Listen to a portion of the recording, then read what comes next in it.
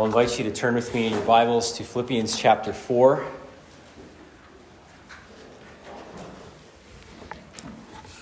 When we come to the end of Paul's letters, we sometimes find what are a bunch of commands sort of seemingly put together loosely under some heading an editor has added of final instructions. And they seem like sometimes a bit of a shotgun of various things Paul's getting off his chest before he wraps it up. And another thing, this, and another thing. And they seem maybe a little bit unrelated.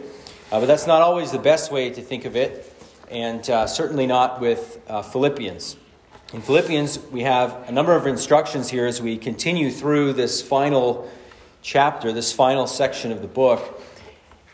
And some of the themes that have been present throughout the book show up again here. And even where the themes may be a little different, certainly if we think of the context of the book of Philippians and the issues that the church was facing in Philippi, the suffering that they were facing on account of other people. Paul mentioned early on that they were suffering the same kind of affliction and conflict Paul himself had suffered. And we also know they were battling with some disunity within the church as well. As we consider those issues, certainly the instructions that we find in these closing verses, and we're not covering all of it today, but certainly in our section and through to verse 13, makes a lot of sense given the context of what these believers were facing. As with the Philippians, we also live in a sinful world. We battle with the world, we battle with our flesh, we battle with the devil. We have opposition that comes against us from the outside, from without, from the world. And we must also, as we have been talking, we must also guard against disunity and fighting within the church as well. And along the way, as we live in this world, we have plenty of opportunities to be tempted with anxiety, with worry. The world is an anxiety-inducing place. You've noticed, maybe. And all of life's difficulties can contribute to our angst. And these instructions that we find here are precious and important for us to cling to and to recall as we navigate this world. And so today we're going to look at verses 4 to 7, but I'm going to read through to verse 13 as these kind of all fit together. So we're going to read 4 to 13, and then we will focus in on 4 to 7 today. So let's read Philippians chapter 4, verse 4. Rejoice in the Lord always. Again, I will say rejoice. Let your reasonableness be known to everyone. The Lord is at hand. Do not be anxious about anything, but in everything, by prayer and supplication, with thanksgiving, let your requests be made known to God. And the peace of God, which surpasses all understanding, will guard your hearts and your minds in Christ Jesus. Finally, brothers, whatever is true, whatever is honorable, whatever is just, whatever is pure, whatever is lovely, whatever is commendable, if there is any excellence, if there is anything worthy of praise, think about these things. What you have learned and received and heard and seen in me, practice these things. And the God of peace will be with you. I rejoiced in the Lord greatly that now at length you have revived your concern for me. You were indeed concerned for me, but you had no opportunity. Not that I am speaking of being in need, for I have learned in whatever situation I am to be content. I know how to be brought low, and I know how to abound. In any and every circumstance, I have learned the secret of facing plenty and hunger, abundance and need. I can do all things through him who strengthens me. So as we look at verses 4 to 7 today, there's 5 points to the sermon, and we will move through these points relatively quickly. The first point is, in a world of sin and anxiety, you are called to rejoice. In a world of sin and anxiety, you are called to rejoice. Joy has been a major theme in this letter. Paul begins the letter really talking about joy as he gives joyful thanks for the Philippian church, for the believers in chapter 1, verses 3 and 4. Paul has moreover modeled joy to the people, to the church, to us.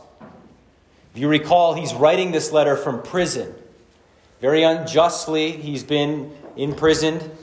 Began back in Jerusalem and up in Caesarea. It's been at least 2 years, more than 2 years, that he has been in jail. It has encompassed a rather wild journey to Rome, where he writes this letter from.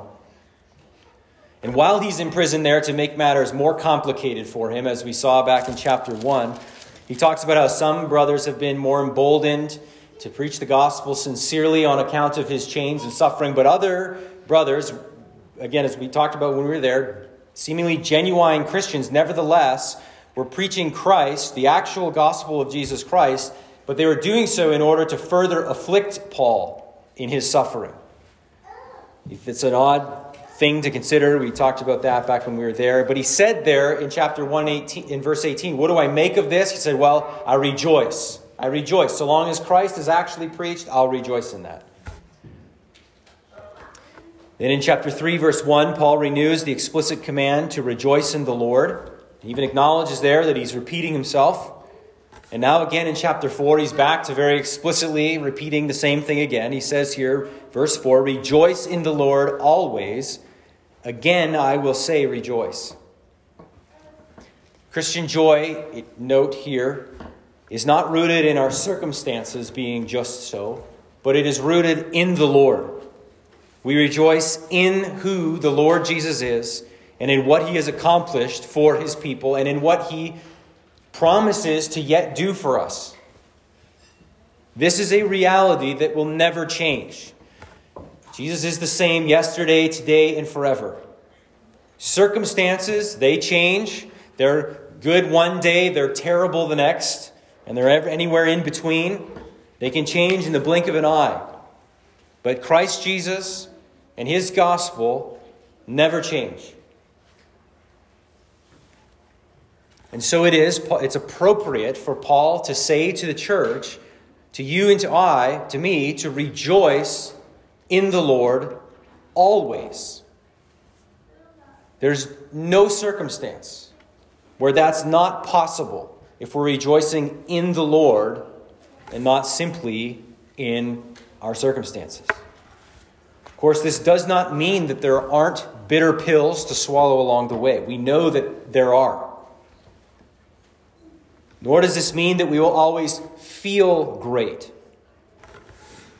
Sometimes rejoicing in the Lord is a very deliberate and conscious decision that is made by an embattled, suffering believer in difficult circumstances. It's the decision to choose to rejoice in God, to look away from circumstances, to look away from the difficulty and trial, to focus upon the attributes of God and who he is, what it is Christ Jesus has done at the cross for you, to consider what he promises to yet do for you, and to focus there to make that your joy over against the circumstances.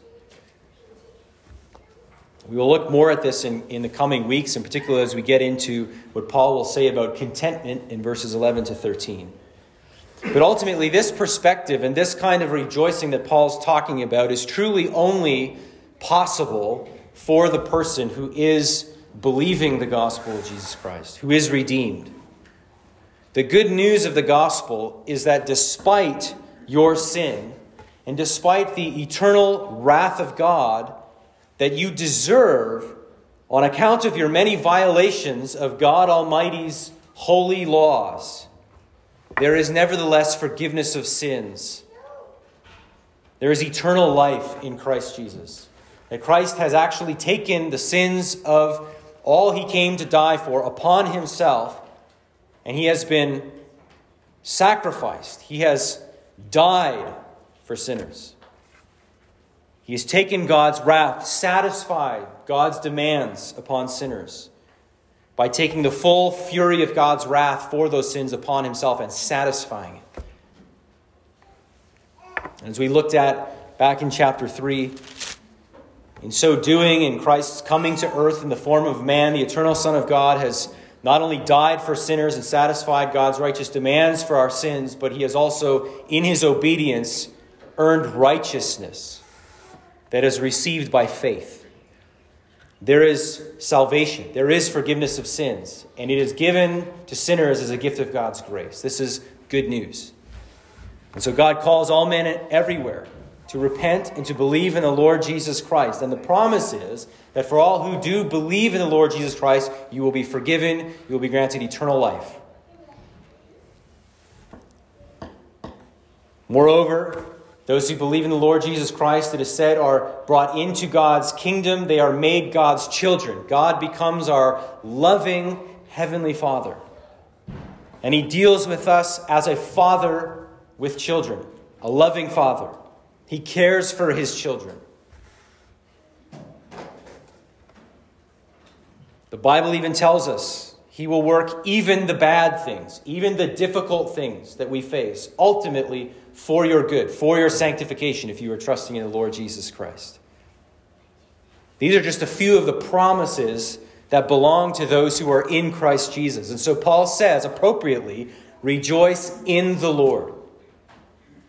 And so all that we see here about rejoicing in the Lord and about peace, even as we pray to the Lord, as we'll get to, about the comfort of the Lord being near, as we will see, all of this begins with salvation. It begins with believing in the Lord Jesus Christ. That is your primary need. That is every person's primary need. To be found in Christ, to be believing in Him, to look away from yourself as you think about standing before God, and to place your whole, entire hope in the Lord Jesus Christ. And for those doing this, he's reminding us here, rejoice in the Lord. And he says, again I will say rejoice. Notice that he doesn't say, again I say rejoice, but he says, again I will say rejoice. It is in the future tense. It is as if Paul is expecting some pushback here. He's expecting an objection. Rejoice in the Lord always. It's as if he expects what we would all expect someone to say. Really? Is that a realistic thing to say? Do you understand the suffering that I've been through, the difficulty I've been in? How can you really say rejoice in the Lord always? Is that really possible? And seemingly anticipating that, Paul's saying, again I will say rejoice. The gospel of Jesus Christ brings eternal hope that none can sever, and it transcends whatever difficult thing that we face, whatever that may be. Nobody can snatch you out of Christ's hand. The eternal God promises to never forsake you, to never leave you. And even when life is hard, He is still with you, and He does still remain good. And so there is cause for joy. And so I would appeal to you to make it a practice of consciously rejoicing in the Lord Jesus. There's lots of ways you can do this. You can pick up a hymnal and you can sing. Maybe you don't know the song. You can read through the lyrics of the song. Sing it in your heart that way. You can put on a song of praise and sing along with it to praise God. Obviously, we come together and we seek, as we come together, to rejoice in the Lord every time we gather. You can open to a psalm of praise in the Scriptures. Read it. You can pray through it.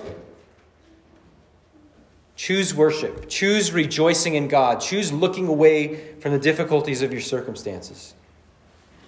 Learn, memorize the promises of God, the attributes of God. Rehearse those things. You are called to rejoice in the Lord always. Secondly, in a world of sin and anxiety, you are called to reasonableness.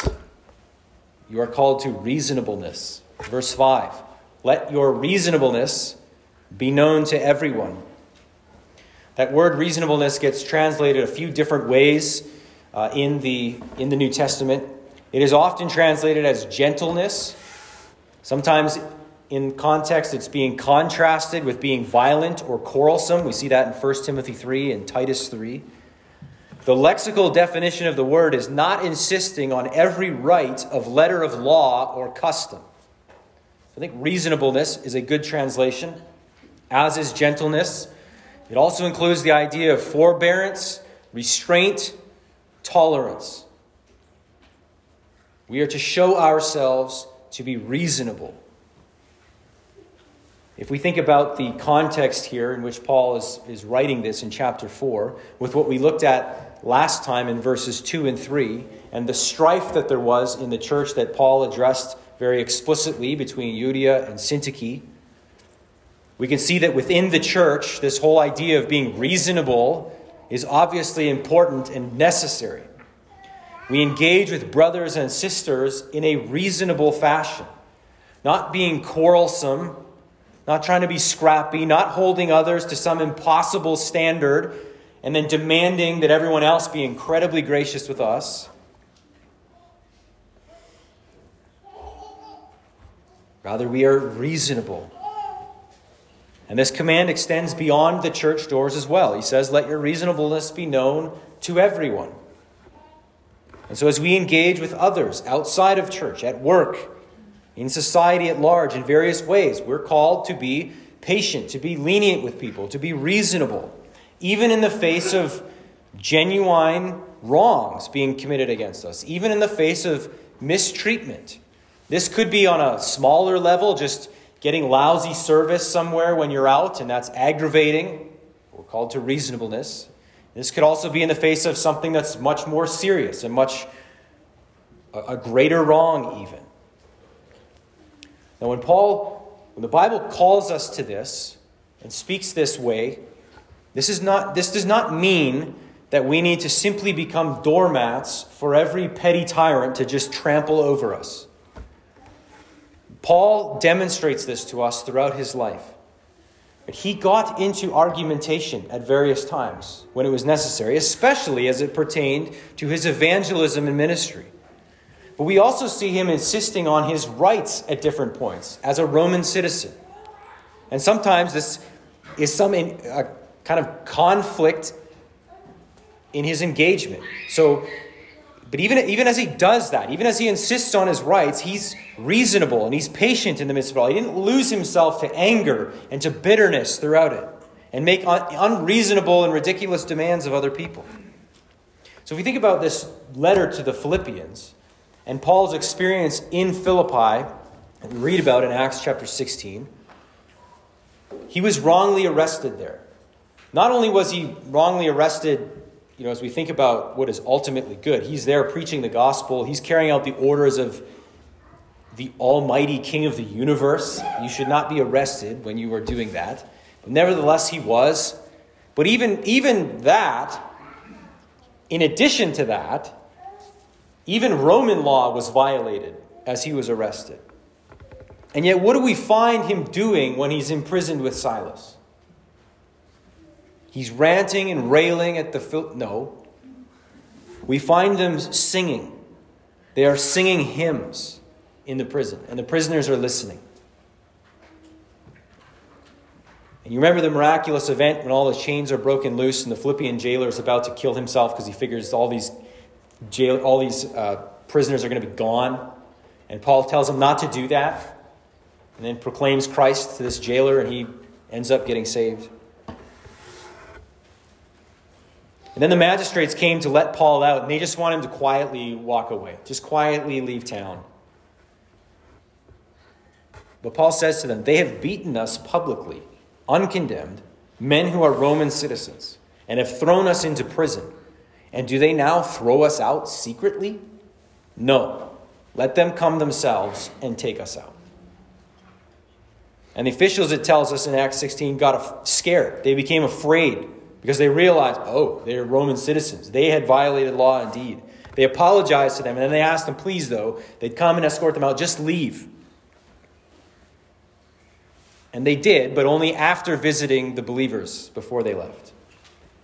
So was Paul reasonable in that situation? Of course he was. He was not being unreasonable. He was patient. He was lenient. Was he a doormat? Did he just roll over and let people just trample him and say nothing? No. He still spoke up, and was also even direct in his speech. There are so many things to infuriate the believer in this life, in a fallen, sinful world. There are so many things that we become indignant about. And this is not going to go away. That's not a prophecy. That's just the reality of life in a fallen world. It's always been this way. And it will continue to be this way until the Lord Jesus returns. And Paul says here, let your reasonableness be known to everyone. Cultivate patience, proper expectations of what life in a fallen world looks like.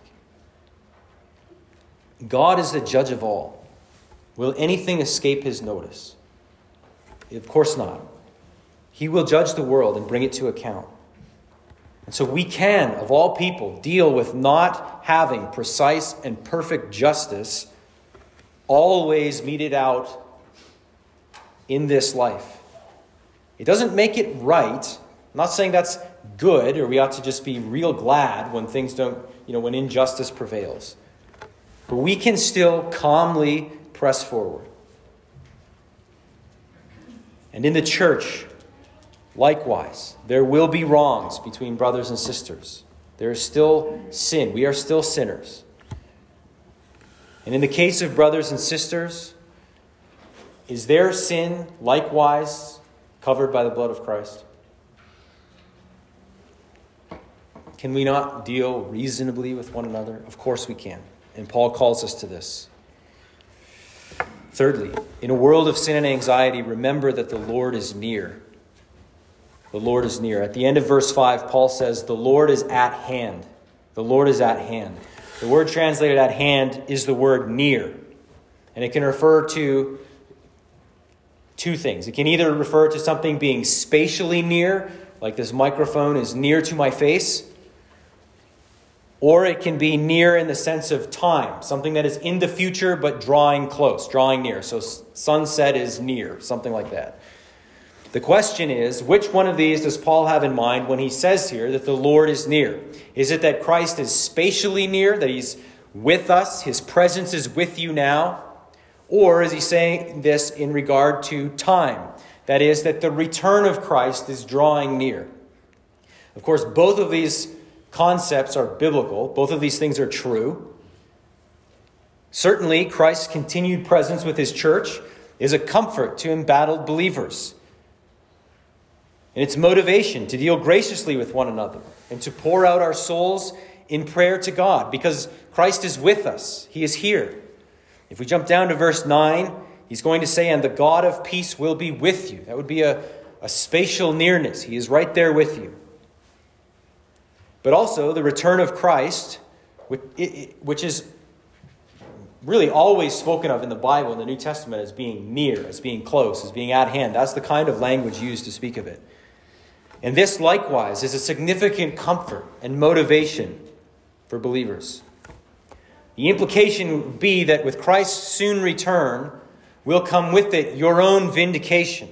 If you are suffering wrong from other people, say you're suffering from people outside the church persecuting, say, Christians, to endure, to press forward, for the Lord's coming is near. It's at hand. He will return. He will bring vengeance upon evildoers and glorification to his people.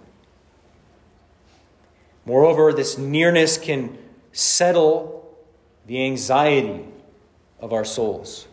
Glory awaits. Christ is coming. This can settle the angst within. It is possible that Paul's use of the word near here is intentionally ambiguous because he may well have both views in mind. Jesus is with his people now and he is returning soon. And both of these realities are biblical and both are a comfort that we should latch onto. And I would also argue that this phrase, the Lord is near, grounds all the other commands in this section we're looking at today. Because the Lord is near in time and space, rejoice in him always. Be reasonable. Let it be known to others, your reasonableness. And put off anxiety while putting on prayer. All of this rooted in the fact that the Lord Jesus is near. Root yourselves in this. Christ Jesus is with you now, even if you don't feel it, if you're trusting in him. His Spirit resides within you. He is with us as we gather around his means of grace. And he is also coming soon. At the very end of Scripture, Revelation 22, John writes, he who testifies to these things, speaking of Jesus, says, this is a quote of the Lord Jesus, surely I am coming soon. And then John adds, Amen. Come, Lord Jesus. The Lord is near. He is at hand. Fourthly, in a world of sin and anxiety, know the privilege of prayer. In a world of sin and anxiety, know the privilege of prayer. In verse 6, it says, Do not be anxious about anything, but in everything, by prayer and supplication with thanksgiving, let your requests be made known to God. This word for anxious can be used in different ways.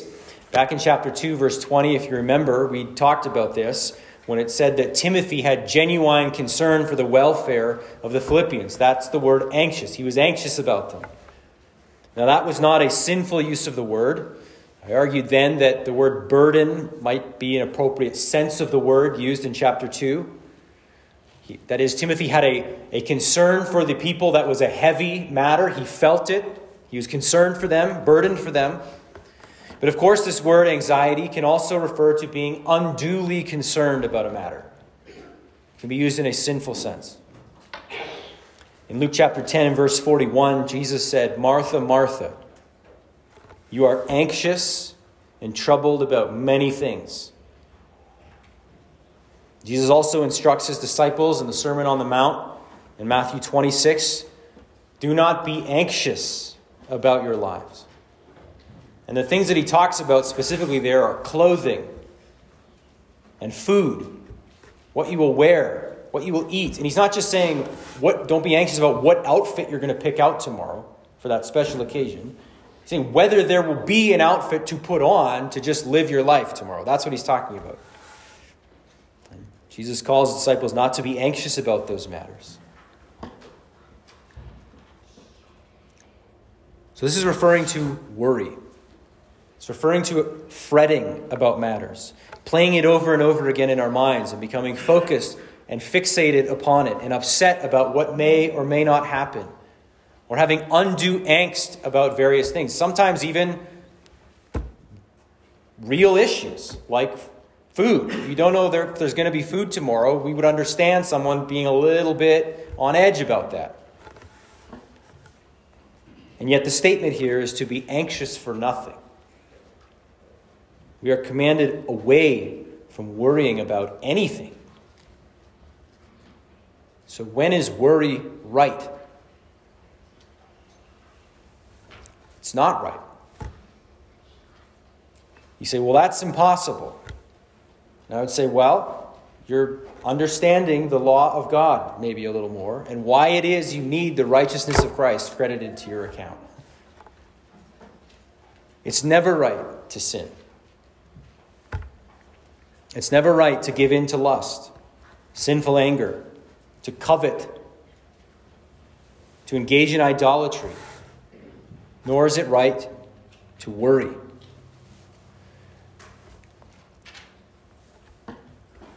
If you wonder how we battle this, besides resting in Christ's salvation, Paul goes on to address this. He shows us this. He says, do not be anxious about anything, but in everything, by prayer and supplication with thanksgiving, let your requests be made known to God.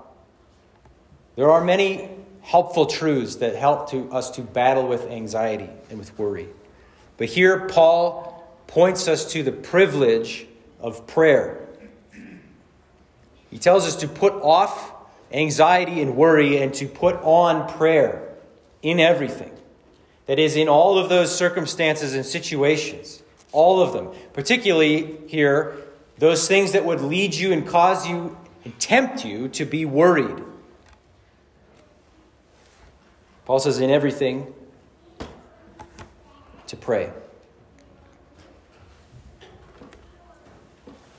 All those situations that would tempt you to anxiety, take it to the Lord by making requests. And these requests are done by means of prayer and supplication, he says. We're appealing to the Almighty God. Those words, prayer and supplication, they can be used interchangeably, but supplication has a sense of urgency to it and a humble begging. He says by prayer and supplication with thanksgiving. So it's not simply that he's saying we just go to God with a list of all our issues and concerns and rattle them off. But he adds with thanksgiving. We go with thankfulness, gratitude to the God who has saved you, who has supplied all of your needs in the past, who is the creator of all, who will show you great kindness into eternity. Thankfulness is a major theme throughout the Scriptures, and it's often tied very closely to prayer. One writer notes here how thanksgiving seems kind of out of place almost in this verse. It's not what we might expect when we're reading this. And therefore, he suggests it might actually hold one of the keys to anxiety. Of course, when we think about being anxious and worrying and prayer, we would think about all the things that, Lord, take this from me, help me with this, resolve this issue, don't let this thing come to pass, help me with this, with that, fix the situation, remove my anxiety. We think of all those requests we would pile up. But thanksgiving, that makes us stop and think in a different direction.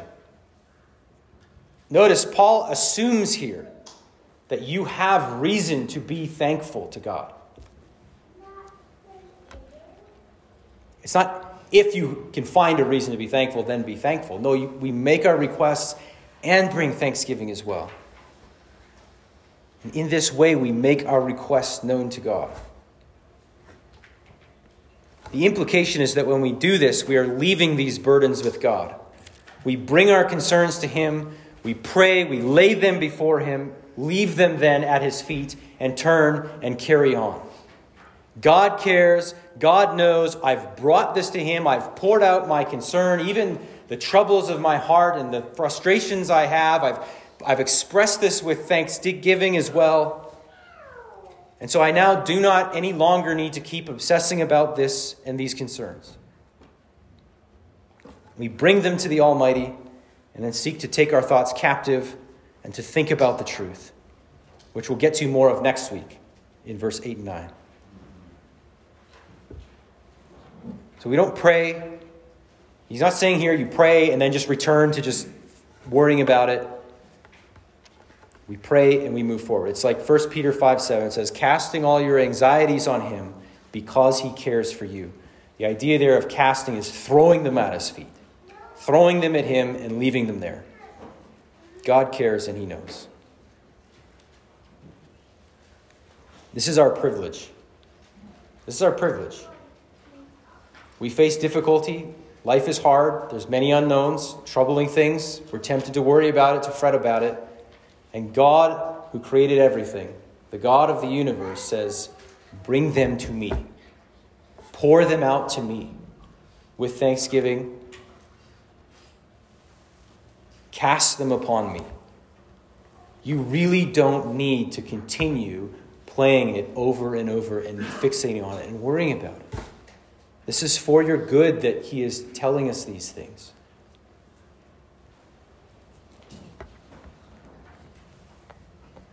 And so make war against your anxiety and worry through prayer. By bringing your requests to God with thanksgiving. Breathing out your sorrows there before His throne. And being confident that as you come in the name of Jesus, because of what Christ has accomplished for you, you have access to the Father and He is hearing you as you pray. God is hearing you. And He will respond. He will respond in His way and He will respond in His timing. And it's good for us then to submit ourselves to His timing and to His response. And if that response is not instant, then we get to practice what the Scriptures call waiting upon the Lord. You know that phrase, I will wait upon the Lord, waiting upon Him. We see it throughout the Psalms especially. God knows. He's not slow. He's not slow in responding. He's aware of your needs. He knows your needs before you ask. A big part of this is unburdening ourselves to God. Again, not just dumping all of our complaints and fears and concerns to our friends and people around us, though we should have an ear for that for one another and be there for one another, of course. But we should not do that to the neglect of bringing this all before our God. Hebrews 4:16, let us then with confidence draw near to the throne of grace, with confidence that we may receive mercy and find grace to help in time of need. Even as we battle the sin of worry, we're finding mercy and grace in time of need. Fifthly, in a world of sin and anxiety, there is a peace for the believer. There is a peace for the believer. After telling us not to be anxious, but instead to pray, Paul then gives a result. He gives a promise. He says, and the peace of God, which surpasses all understanding, will guard your hearts and your minds in Christ Jesus. I think it is common when we think about peace to immediately assume we're talking about inner tranquility. But typically, when Paul speaks about peace, he means it in a relational sense. We have peace with God. We have peace with other brothers and sisters in Christ. That is, there's no more hostility, that kind of peace. And I think a case can be made for that here. Certainly, there's a great need for this church to have peace with one another in the midst of conflict. However, the peace that is referred to here is not contrasted with the church's infighting, nor is it contrasted with strife with God, but it is contrasted with anxiety. Peace is presented as the result of our battle to put off anxiety and worry, instead to pray. Taking it to the Lord in prayer. So I do think that this is talking about a measure of calm. I say a measure because it's not always just an absolute tranquility where body and soul are just completely feeling great in that peace. It is similar to how rejoicing always doesn't mean that we're always really pumped and excited about the circumstances of our life. Rejoicing involves a joy that transcends circumstances in such a way that there can be a joy that mingles even with sorrow. When we're mourning the death of a loved one, there's going to be a sorrow. We understand that. That doesn't mean that person lacks all joy whatsoever necessarily. Both can be present. So too, this peace is a calm that transcends circumstances such that there can be calmness of mind, even as we might still experience some physical stress. So I would understand peace, this kind of peace at least, the experience of peace, to have degrees to it. Maybe it could be a complete calm in both body and soul, or it could be a measure of calm despite physical distress. The peace here is said to be the peace of God. It is a peace that is His and that He dispenses to His people. It comes from Him, and it is something that it says surpasses man's understanding. It excels our understanding. That is to say, we cannot fully grasp this peace that God gives to His people in troubled times. How do we really explain Paul and Silas singing in prison these hymns after being treated so poorly? Or I read even this week of a martyr who was the next day going to go to the stake and be burned. And when he got up in the morning, he testified to others that he slept great. He slept really well. How do we understand such things? It's beyond even our understanding. You and I would say, well, he's obviously has a real firm confidence in Christ and a hope of eternity. We know that. We understand it to an extent. But that man would then just sleep really peacefully is amazing. It's a peace of God that transcends understanding. And he says it will guard or protect your hearts and minds or thoughts in Christ Jesus. I suggest that what this means is that the peace we get when we pray to God, when we leave our sorrows with Him, This peace will protect us through the trial that we are facing. It doesn't necessarily mean that the trial will be instantly removed. That's what we would like this to say. But it will guard us. The peace we receive will help us endure. You will come through. The peace that God gives you will be sufficient to help you endure.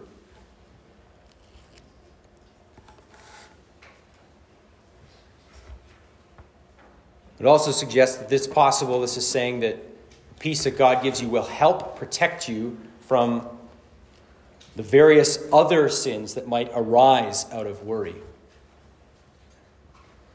out of having a clamoring and anxious soul. When we give in to worry, it often begets other sins.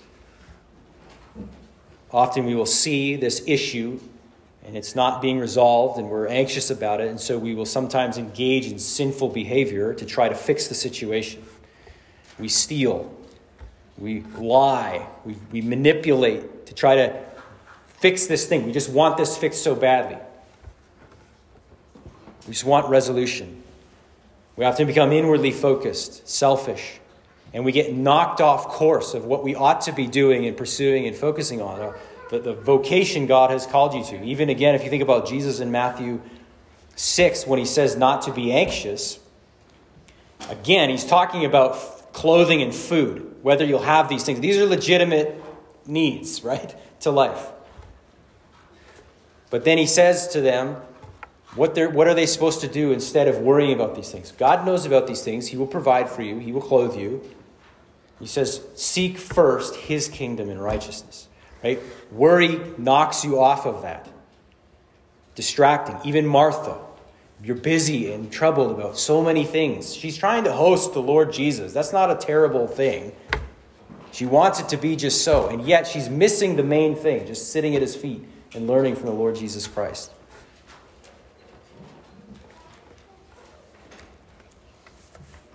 It's also worth noting that in Jesus' parable of the sower in Matthew 13, remember the seed is sowed and the soil represents various responses to the gospel, which is the seed. There is a seed that's thorny soil. And initially this person responds and seemingly there's fruitfulness there. They seem to believe the message. But then the thorns grow up and choke it out and it proves unfruitful. What are those thorns said to be by Jesus? They are the cares, that is, the worries, the anxieties of this world. So there is a promise here of peace for those in Christ Jesus, that this peace will protect the believer from such things, from being destroyed under this trial, from being carried off into sinful apostasy, eternal unbelief. There's a promise of peace that will protect the believer from these things. Whenever we talk about anxiety, a lot of questions will arise. And we don't have time to try to chase all of them and address all of them. This passage I don't think is terribly complicated, but we have questions that arise for a number of reasons. But for one thing, a lot of it comes down to the fact that our experience doesn't seem to be as easy as this passage would suggest it should be. That's, I think, often the case. So we might pray, but then we don't feel peace. So I would just remind you that the relationship between your body and soul is complicated. And there's a lot we don't know about how the two respond and interact. And I would also remind you that Jesus himself, though never sinning, even after we are told that an angel was attending to him and strengthening him in the Garden of Gethsemane, even after that, he'd said that he was filled with agony and that his sweat was like drops of blood falling to the ground. Jesus was about to have the cup of God's wrath poured out upon him, and he knew what that would entail. And this was a heavy weight for him. So we need to be careful that we don't simply associate peace with always feeling great about everything. We can experience stress and some measure of agony and yet not be panicky and sinfully fretting about it. We can have a peace of mind in the midst of it. And what we should also notice about our Lord in the Garden of Gethsemane is that when he's experiencing stress and agony, and even in Matthew it talks about he's troubled in soul, he said. But when it says in Luke 22:43-44 that he was in agony and he's sweating blood, it says he prayed more earnestly. He was strengthened by angels to fight through the agony. And I would suggest to you temptation to worry and whatever else. And it says he prayed more earnestly. He continued to pray. And he endured, and he rose, and he went boldly to the cross. So for those struggling to have peace in the midst of worry, in the midst of anxiety, I would encourage you to pray and to keep praying, to persevere in praying, to pray more earnestly. I think often we pray for a couple minutes and then don't feel great, and we begin to wonder if this is true. Could this be true? Well, Jesus himself continued to pray more earnestly. It explicitly says an angel was strengthening him. And yet he continues to have agony and sweat blood. And so he prays all the more. If that's true of the Lord Jesus Christ, we ought to be people who pray.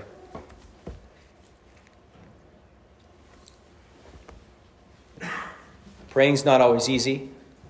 There's lots of ways we can find help to do that. Phone somebody, pray together with other people. That can be helpful. Likewise, opening the scriptures and praying through things that we read.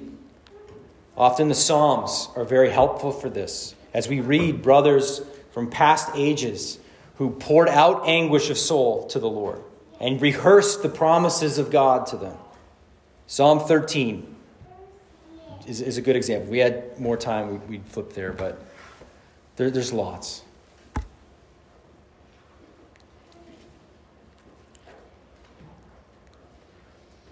Another aspect of our battle with anxiety, with worry, is what we're going to look at next week. Next week, we're going to get into verse 8, where Paul talks about what we're doing with our minds, what we're thinking about. And if worry is fretting about something we ought not to be, then what do? We pray, and now what do? I've prayed, I've brought this, I've poured this out before God, and now what? And he'll tell us the types of things we should then try to focus our minds upon. And in all of this, there is hope that calm and peace will come. You might not feel it right away. You might have to fight for it. It's going to come. The Lord is with you. The Lord is near. He's here. He's at hand.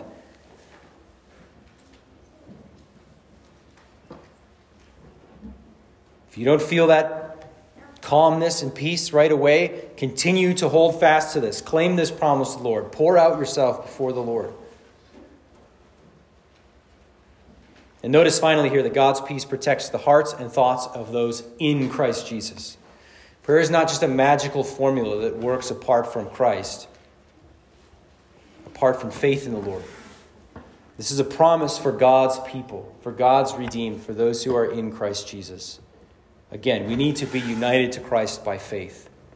And for you who are, there is a peace to be had in the midst of a sinful and anxious world.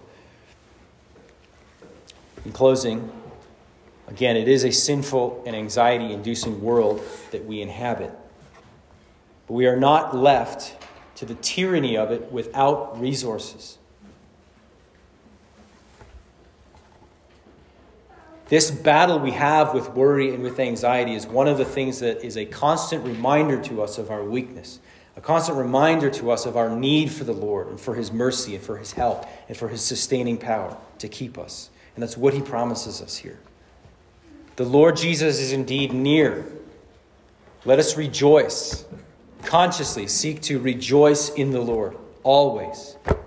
Let us make our reasonableness known as we live out our days in this sinful and anxious world. Let us battle our anxiety by being much in prayer, holding out hope that God will indeed guard and keep us through whatever trials we face. Let's pray.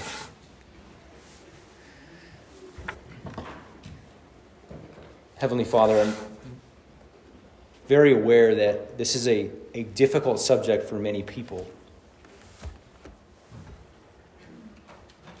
And in many ways, we are scratching the surface here. But Father, I pray that you would take these words of yours and impress them upon the hearts of your people. Father, that we would indeed rejoice in the Lord, that we would look away from all that troubles us, from all that robs us of joy, and spend time in your word, spend time thinking upon eternal truths. I pray that you would make us, God, reasonable people that have reasonable expectations of life in a fallen world. That we would be gentle with others who perhaps wrong us. That we would be patient and merciful and lenient with such. That we would even engage with those who wrong us in reasonable fashion. Father, we pray that you would help us to be quick to pray, quick to pour out all of our griefs and pains to you. Father, thank you that you invite us to do this. Forgive us for being slow to pray. Teach us to pray more, to pray constantly, in everything, by prayer and supplication with thanksgiving, present our requests to you. Father, make us thankful people. Help us to be those who consciously rehearse the reasons we have to be thankful to you. And Father, we do pray that your peace would indeed guard our hearts and minds in Christ Jesus. That we would be calm in our minds, even in the midst of genuine suffering and difficulties. That we would be sure of the truths of your word. Father, we obviously need your help in these things. And so we thank you that we can come to you and find help. Father, we pray that you would keep us. I pray that you would encourage us, make us hopeful and joyful. We pray that you do this for your own glory, your own name's sake, and for our own joy as well. In Jesus' name, amen.